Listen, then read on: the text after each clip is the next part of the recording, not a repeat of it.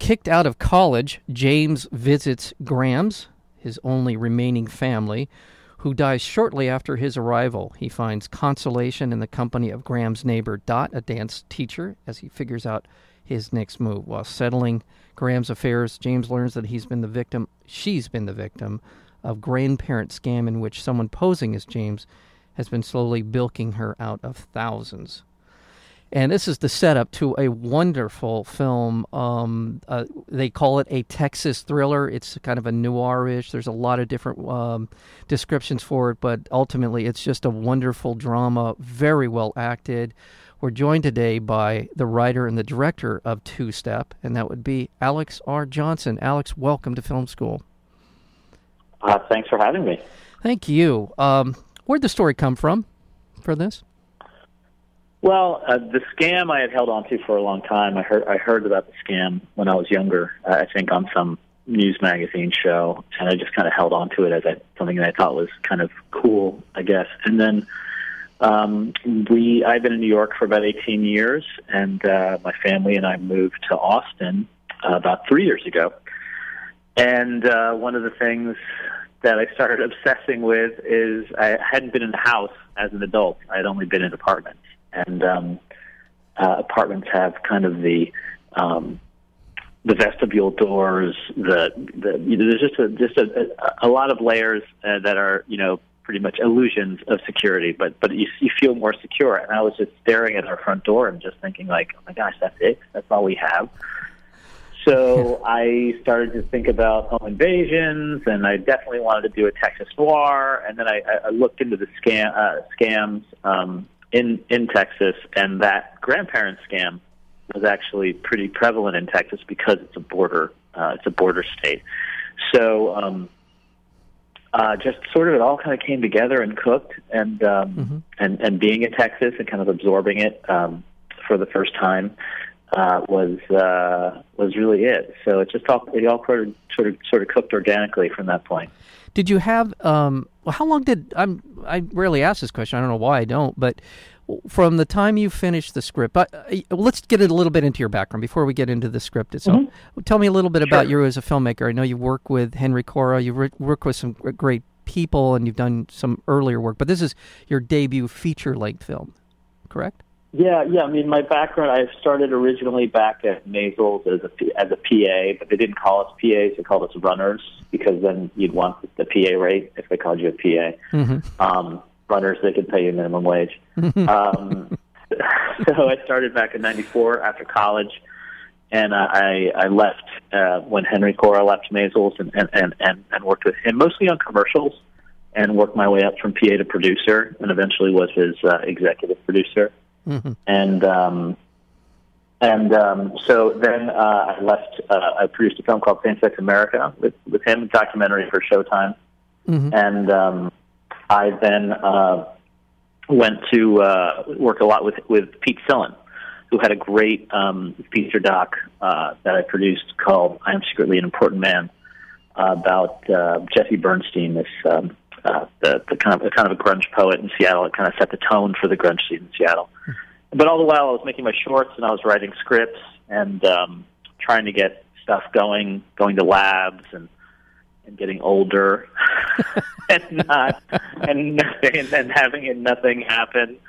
So I really was kind of like I just kind of put everything on the line for this. I was developing something with some producers based on a feature screenplay that I had at the Hampton Screenwriters Lab, developing it into a series, and it just died very suddenly, and right about when I was 40, so like real perfect timing for frustration, and I just realized I just had to do something. I had to just put all of our money up if my wife was willing, convince others to put as much of theirs as they could.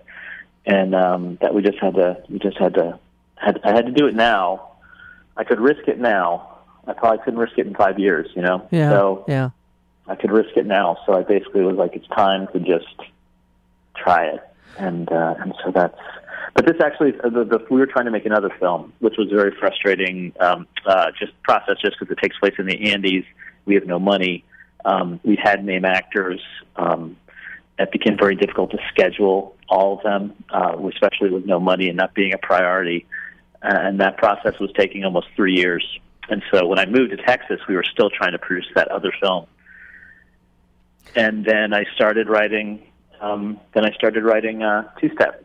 I started writing that right after South by Southwest 2013. I mean, I literally started it the week after South by Southwest 2013, and and we premiered it 2014. So it was quick. Yeah, that is wow. That is very quick. So I was just going to ask you. So the script took you to sort of the first draft. You were done in a month, a few weeks, a couple months. Yeah, I mean, I held on to the story for a really long time, and I was thinking about it. I'll think about the story for a long. You know, it sounds ridiculous, but I'm very creative. A lot of development happens just before I go to sleep. Just kind of. I lay down, I think about a story, I'll think about it for a long time before I start writing. Yeah. And then I start doing this this is just like a high school thing that I learned in creative writing, and I still do it. Just this kind of idea of a spillage where you just, all your ideas just come out, and there's no bad ideas, and I just do that. I just scribble everything down that I think about for 20 or so pages, and then I know I have enough momentum at that point to kind of carry me into the second act when I start writing the feature. The worst thing is when you start and it kind of just dies. So I know I have enough to keep me going, and then once you're in there, if you've created the characters and the world, it's sort of that magical thing where it goes places. I mean, you obviously are writing it, but once you have all that foundation, I find that's where it's easiest to write. We're speaking with Alex Johnson. The film is Two Step. It's in theaters now. Is it Traverse Media as the distributor? You can go to the site, which is twostepfilm.com, to find out more. The reason I'm asking about your this process is regarding this film is it's such a polished piece of work. I mean, obviously, budget constraints are sometimes the mother of invention.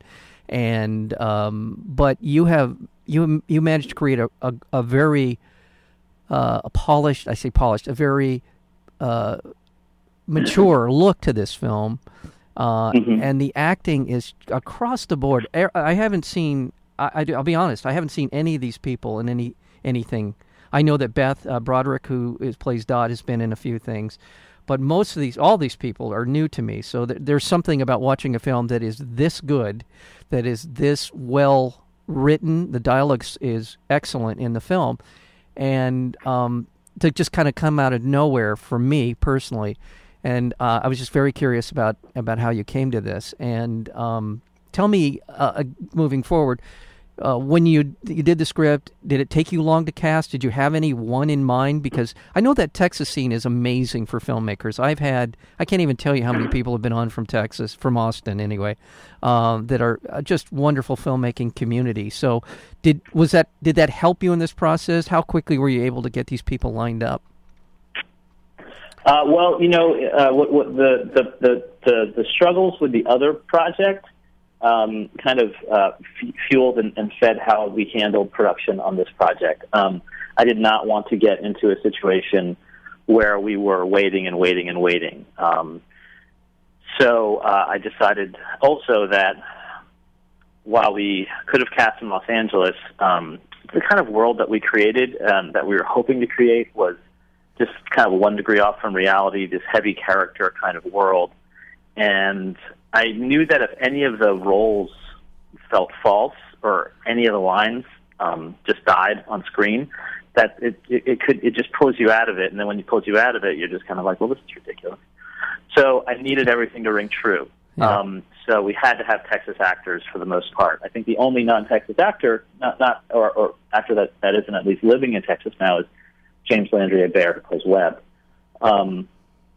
But so we hired Beth Sesto, who is if you talk to Austin filmmakers, you're gonna hear her name a lot. She did all the local casting for Friday Night Lights, as well as Bernie. She did the entire casting for Bernie and Boyhood. Okay. And she really knows all of the local talent. So she was just integral and massively important to us. But she just brought us quality. I had only been in Austin for year and a half or so at that point, and I was maybe a little cynical still about the talent pool, but just shocking just how good some of the actors that are there are. So the only person that we didn't go locally with is Hebert, and we knew him through my producer. So when I gave him the script, he thought Hebert would be great for it. So that's how that conversation started. Yeah. And then Beth Sepko told me that Beth Broderick lived in Austin, that was kind of a no-brainer. So we went to her, and she dug the character. So that was pretty easy. But everybody else was, I've been talking. I was at SAG recently, just talking about the audition process and how do you know? And everybody in this film had a moment, kind of a magical moment in the casting process where it was just immediate. Jason Douglas came in, who plays Dwayne, and just destroyed it. Just was so good. Everybody had moments like that, and So I don't know. It came together pretty quickly. The only difficult role to cast at the beginning was the role of James, played by Sky Moore, and I think that was because there was a period there in Austin where there were a couple of WB shows filming, mm-hmm. and you can't be a boy or a man between 18 and 22 and be on a WB show unless you can do 1,000 push-ups, and you have to be in incredible shape. So that sort of fueled how a lot of men of a certain age in Austin looked. So everybody was coming in, and they were great actors, but I couldn't buy any fragility from them. So when Sky finally came in, it was great because he hit it on the acting and the look. So, but that was the last role we cast. This is not a small cast. There's really 8 or maybe 9. There's a number of key people in this film, and so bringing this ensemble of people together. And again, I mean this. Everyone is just wonderful. And you mentioned Jason Douglas, it's Dwayne, who is. In some ways, he's the catalyst for this story. I mean, he sort of sends Webb on into this spiral. I mean, Webb is, as you mentioned, was played by James Landry Hebert, and we will get to him because he's fantastic in this film. He really kills this role, and it's great to see somebody who, again, and I apologize for having not seen him in anything before this, to see somebody just emerge and just do such a great job. But Dwayne's wonderful, and he has the physical kind of presence to really reinforce his role in this film. Amy's, Ashley is wonderful. Just across the board, everybody is so good in this film. That it is remarkable. So let's talk a little bit about, why not? Let's talk about James Landry Hebert and his role. Can I say he sort of reminds me, for people in the audience who are looking for a reference, it's hard to get away from it that he reminds me a bit of Matthew McConaughey. There's an element of Matthew McConaughey in his physical appearance and somewhat in the way he projects. But that's not fair. He's a little McConaughey, a little Defoe, a little Sarsgaard. I mean, the guy's just got these canyon cheekbones that are so much fun to film. But yeah, he's a talent. I hope this does everything it's supposed to for him. Well, and to brag on the film even more, if you go to Rotten Tomatoes to check out Two Step. You'll see that it's 100% on Rotten Tomatoes, and that's no accident. That's for real. But talk to me about sort of preparing. I I hate to single him out in some ways because, again, you mentioned Beth Broderick, and what a sort of genteel and yet strong presence she feels like in the film. She's a gentle soul, but at the same time, you sense her inner strength, and she does a great job with that.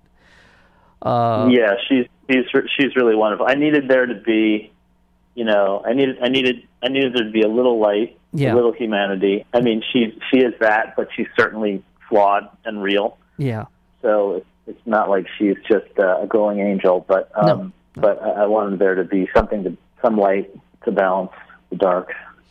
Well, and the part of Webb, played by James Landry Aver, is you had to find, and you did. You found somebody who needed to be capable of the violence that the character's called upon to be a part of, and yet even to the end, for me personally, I saw the humanity. I saw the trap he was in, and even again, I felt like this is a guy that is capable of doing better with his life, but maybe by choice, but certainly by circumstance, he's chosen to go this way. Yeah. I mean, I definitely wanted you to feel like combination of things is that he's in a bad situation himself, and he also doesn't quite understand why things are going on. But then he's also one of these guys that's, I've been saying that he's sort of like, well, he's very open about the fact that his nature is evil, but it's just not his fault. You know, he really does, but he's emotional, and that's really his undoing. Yeah. It's just how emotional he is. And so when things go from one to the next, it's his emotions that always drive him, and that's one thing that Dwayne talks about being why he's trouble. It just can't predict what's going to happen around him. But I'm so glad that you picked up on the humanity of the role, because that was something that Vera and I talked about a lot before filming. We both didn't want him to be the kind of ultimate badass. We wanted there to be some glow, some identification of he's just not a monster. He's a human being that's a bit damaged. Yeah, and I mean, again, this is no way, his actions are horrible in many circumstances, but they're horrible, and then they get worse. And but it's under, he has obviously the situation with him and Amy. That's a terrible situation. But I don't want to get too far into the storyline itself, but just needless to say, the dynamics in this film, and one of the strengths of Two Step, is that all of this works just sort of, it flows. I don't feel like oftentimes you see in films where a character shows up, set of circumstances occur because you have to in order to further a plot line. Just it's sort of a convenience of sorts to inject a character to make something happen in terms of the moving the story along. None of that here. Everybody feels like this is just a normal day in Texas in some ways. Excuse me. But at the same time, throughout the film there's an undercurrent of something foreboding. And I just it's wonderful. Now the cinematography is fantastic. Let's talk about some of the people that helped you with the film. Your cinematographer. Yeah, Andy Lillian was my cinematographer, and he's somebody that I had worked with on commercials for years. And beyond the fact that I think he's a great artist and has a great eye, one thing that was super important to me is that I've worked with him on commercials that I've produced where we've had no money and we've had a lot of money. And, when you hire Andy, he's just all in. He's 100%. It doesn't matter. Once he says he's doing your job, you get him 100%. And so I knew on this level of production that we needed someone like that. But he also, really knows the science and the art of the Alexa. It's not just he obviously is incredibly talented in terms of just being a DP, but I think he's one of the first private owners in New York of the Alexa. So he's had it for a while, longer than most, and he really knows the camera inside and out, and he really knows what can be done in low light, how far you can push it, and we needed to not get too intricate with our lighting in order to stick to what we were trying to accomplish with our shooting schedule, and to have the time to work with the actors that I was hoping to have, on the days. Yeah. So he was crucial. Crucial. He was attached to that Ecuador film that we were doing, and so when I told him we were gonna move on to the other film, I sent him the script and said, I think this is way more doable. We could actually do it. Everybody else is on board. We'd love to have you. And he said he actually liked it better, which wait, does that mean the other one's not as good? But yeah, so super crucial to have someone like him. And I think a lot of what made us able to accomplish what we accomplished is because I've been producing for so long, and people say, oh, you can't think as a producer when you're writing. Well, yeah, sure, not if you have a deal and you are established, but when you're clawing your way in and you want to get a film made, you do have to think as a producer when you're writing and make sure that what you're doing is doable for the amount of money you have. One really smart thing Andy did, one of his decisions early on, was he wanted to use older lenses. We had talked about having a kind of a timeless look to the film and kind of being in era-less Austin, which is mostly because Austin is just not the city that people think it is anymore. It's just kind of a booming condo-filled place, and a lot of the culture is disappearing very fast. The Broken Spoke scenes, either side of the Broken Spoke are condos. There's condos. It's in the shadow of these two condos. So to feed that kind of look and not be so crystal and HD, he went with some older lenses that would be a little soft on the edges, which was a super smart decision and helped great amount to not be that uber crisp kind of HD that kind of hits you in the face. But yeah, no, Andy's great guy, amazing eye, and really knows his work.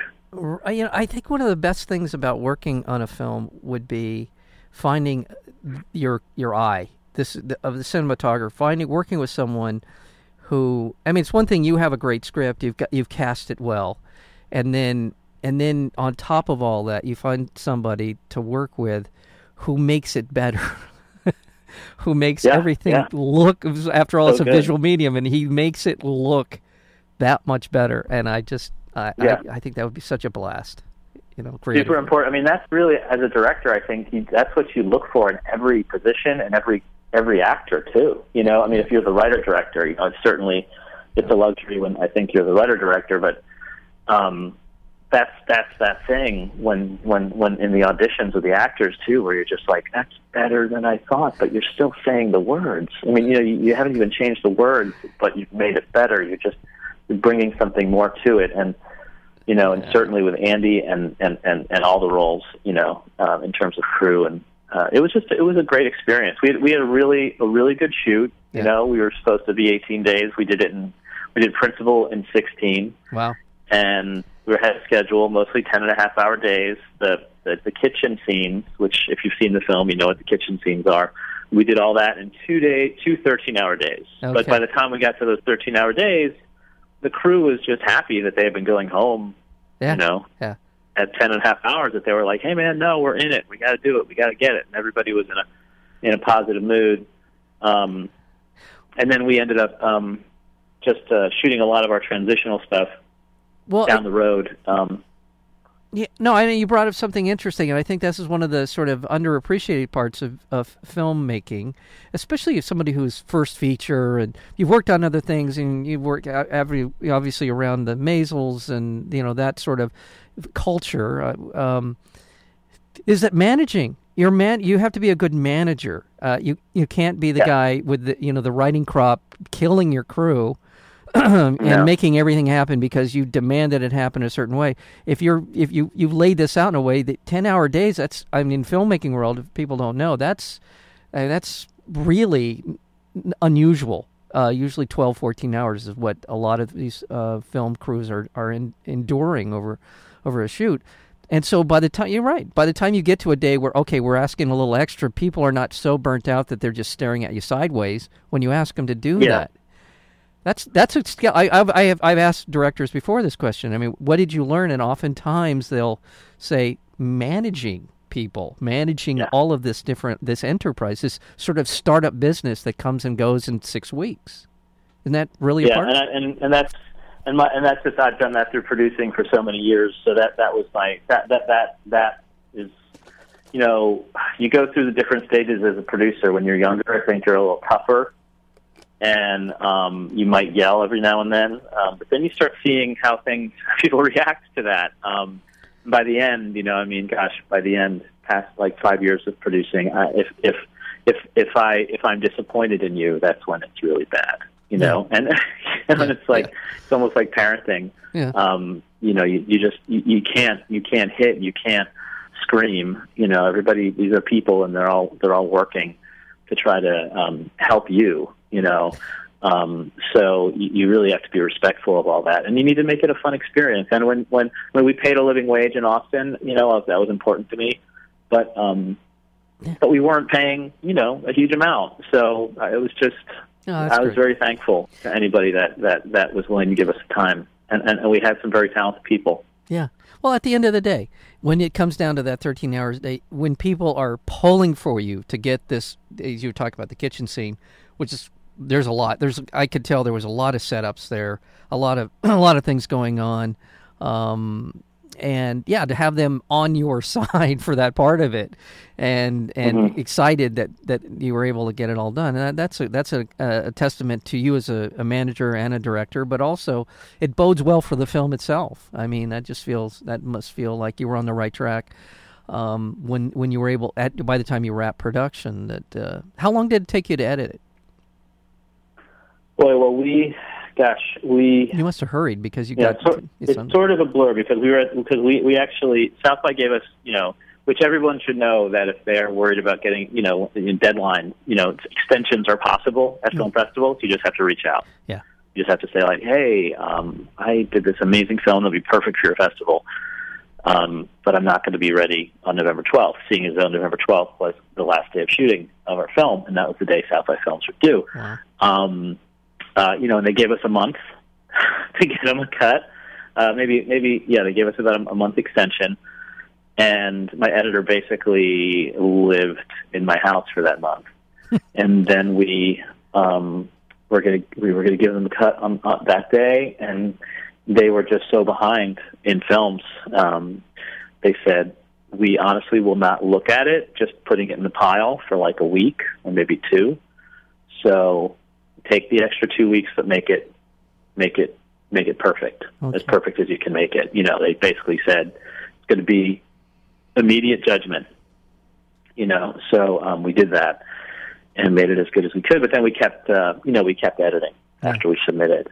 I think we finished editing. So say we edited November 12th till about, you know, end of January, maybe February, beginning of February. And then once we got into South by, I think we found out in February that we got in, and then the process of freaking out over the online and everything. You know, I've made the joke a few times that, you know, that we arrived at South by and our DCP was wet. I don't know, because that was the old, and nobody gets that. You know, that the negative the old joke would be our print was wet because it was so fresh. Exactly. It didn't have time to dry, but DCP was wet. So that was pretty much, I think we got our DCP 2 days before the premiere. And they just had enough time to test it, and then we were off.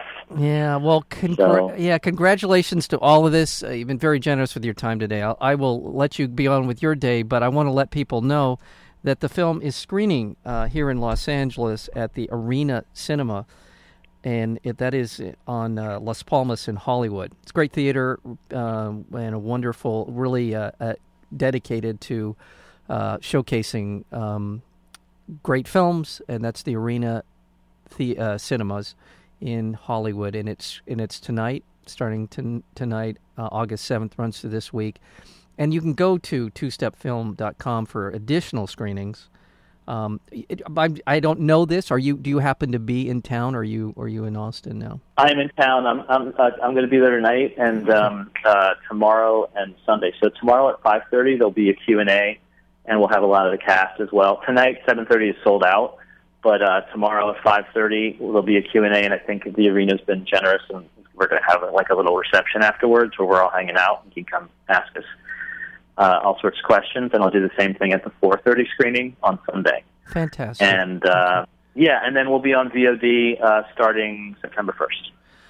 Wow. Well, wonderful. Maybe it's a hike, but I would love to come up and shake your hand. I really enjoyed your film. Henry, of course, a friend of the show, and thoroughly enjoyed having him on to talk about his latest work. And it's great to see Austin filmmaking, because I don't know what's in the water you guys are drinking, but you really seem to be a very supportive community for filmmakers, and so glad to see that, and so happy that you were able to find time to be here on Film School today. Thank you for having me. I appreciate it. Yeah, you take care, and all the best in that and the future projects as well. Thanks, Alex. Thank you. Right, bye.